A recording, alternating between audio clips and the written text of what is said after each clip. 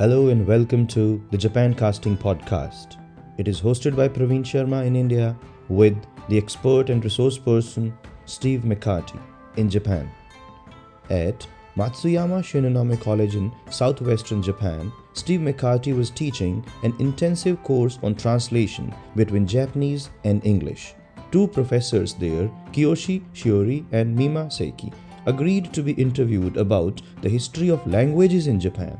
For 16 minutes, they discussed how the Japanese language formed from thousands of years ago to the classical period, 7th to 11th centuries, and foreign languages influencing Japan all the way to the present. Then, they discussed attitudes of Japanese people nowadays towards foreign languages, cultural factors, why they have such difficulty acquiring English, how Japanese is very different from other languages, and getting the meaning across in translation and interpretation. So here we are with Professor Steve McCarty talking to the two professors about Japanese and foreign languages.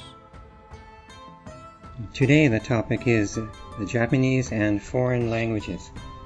So I'm here in Western Japan with two professors of communication and culture, Professor Kiyoshi Shioiri and Professor Mima Saeki.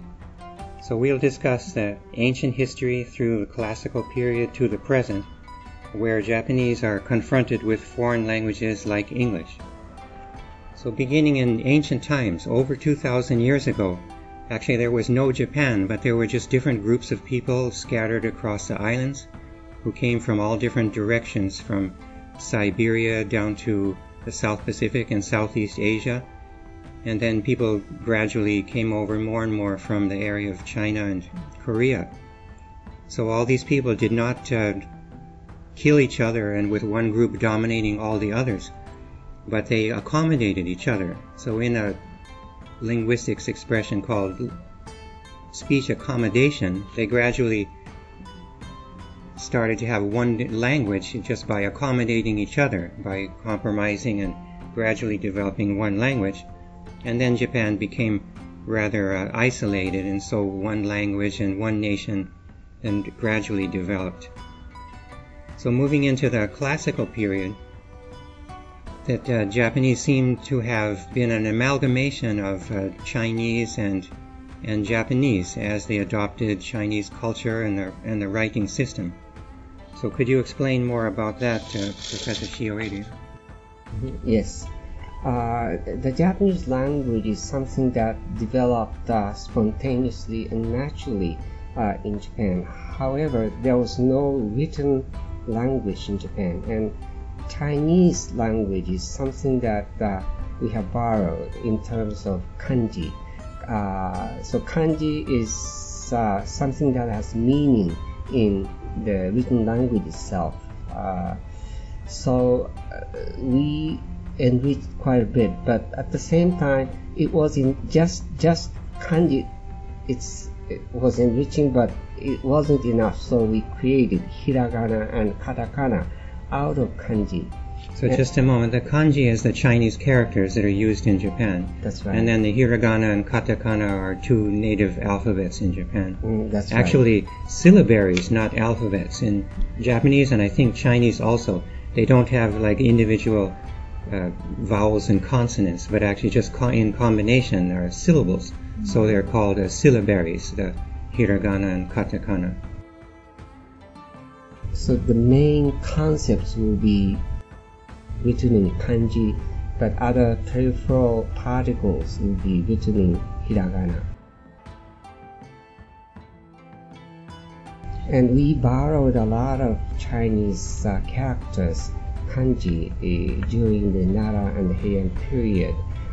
And some scholars say that 60% of the Japanese language come from China, so Chinese characters, kanji. However, the syntax itself is still basically the same Japanese language. It's totally different from Chinese. And this was from around the 7th to 11th century, so That's the right. Nara and Heian period. We borrowed heavily from China during the Tang Dynasty. Oh, yes. That was the golden age of China.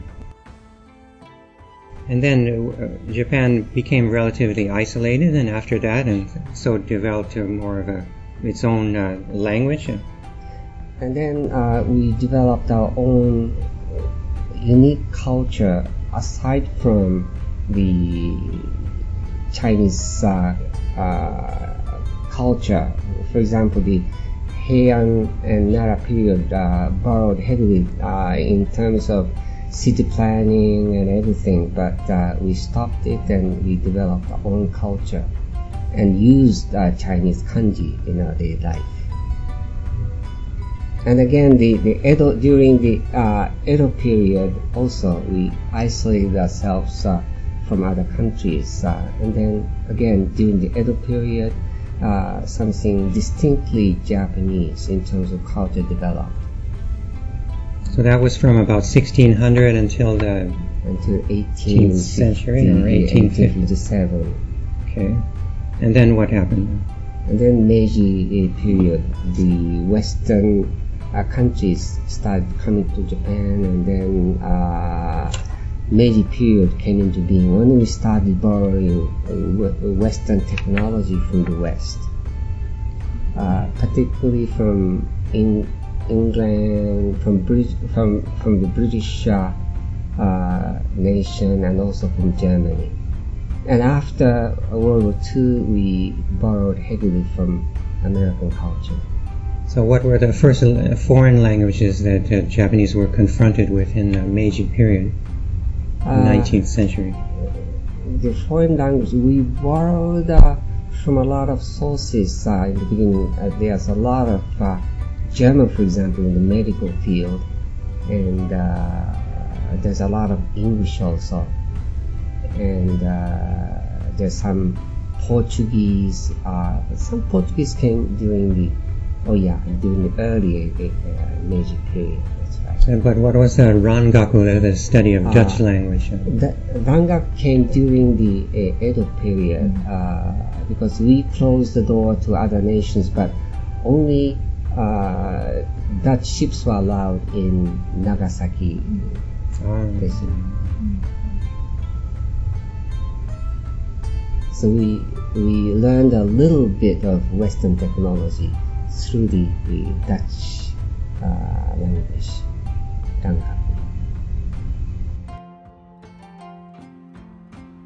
Okay, well then, moving towards modern times then, so we have Japanese people are confronted with foreign languages like English.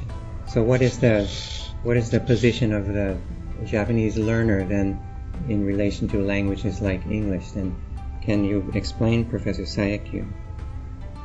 The position of English for learners, as like this, as same as Chinese coming into Japan and English coming into Japan, Portuguese coming into Japan, those languages were esteemed as kind of high cultural languages, right? Oh. When language come into another culture, people take it in because it is something to be esteemed, and also it is attached to higher social status. So in Japan, in the case of English also, English was something that we felt and feel a door to be open, to let us open to outer world. And also something that we really yearn for learning, and it has been, I think, idealized to learn it. And English has been taken into the educational system, and it was introduced for the learning in junior high and senior high levels. So it has become a mandatory language to be learned for Japanese pupils, Japanese children. So why do Japanese people seem to have so much difficulty in learning a foreign language like English, such that their standardized scores on English proficiency tests are lower than those of most other nationalities? Well, in my view, Japan is not really totally monolingual, but we're exposed to very few different phonetic systems. We don't hear much about the different sounds, like Chinese sounds and rhythms in Korean languages and so forth.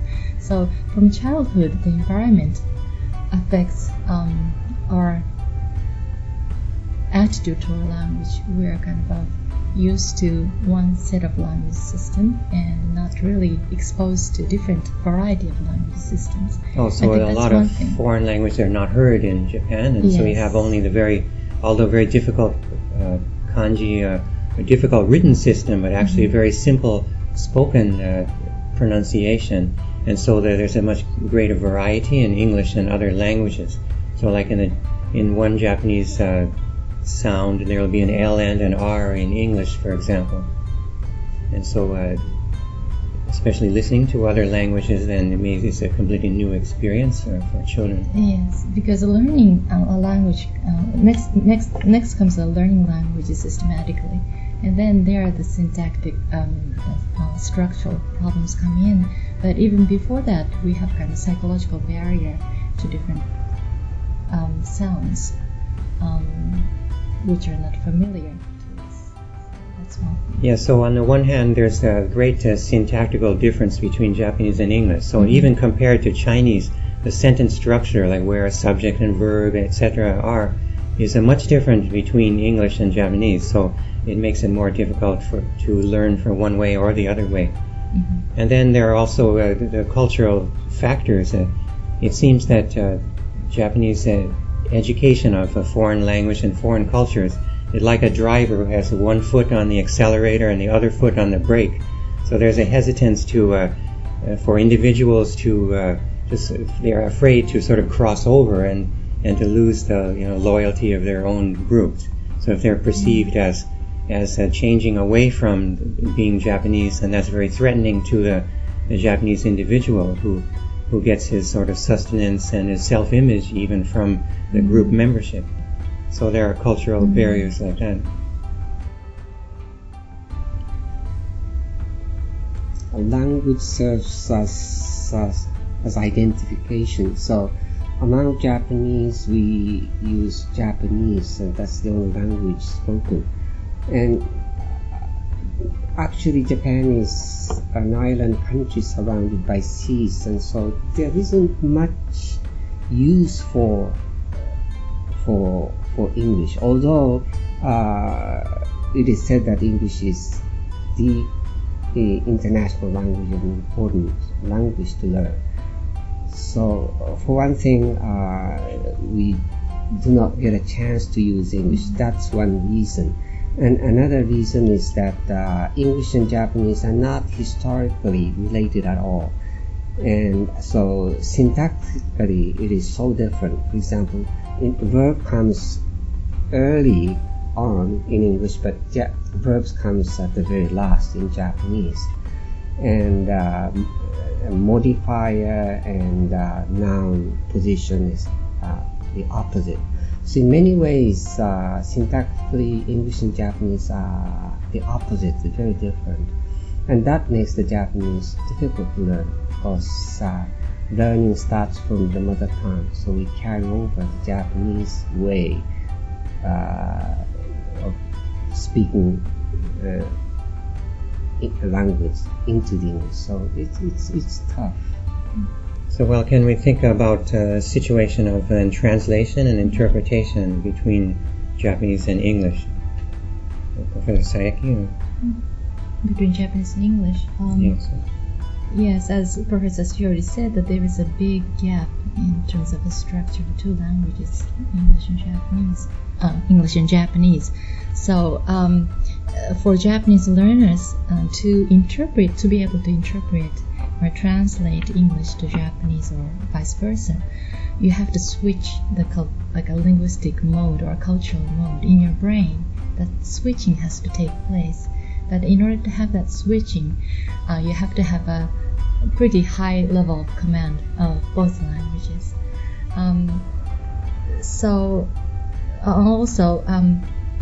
You should be aware of cultural meanings of sentences or even vocabulary and the semantic world for each vocabulary is different from culture to culture. So that's something that you need to learn when it comes to interpreting translation, which involves cultural aspects more beyond structural linguistic. Yeah, so when we found that there were similar proverbs in the different cultures, actually the sentences themselves could be completely different, have nothing in common, in grammatically or syntactically. But the meaning was very similar, although the cultural context may differ.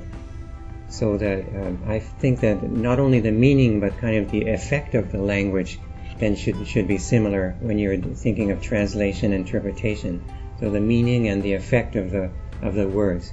So they don't need to be literally similar at all, but if the meaning or the effect is the same, then I think that's what we're aiming at in translation and interpretation. Meaning is equivalent semantically and culturally.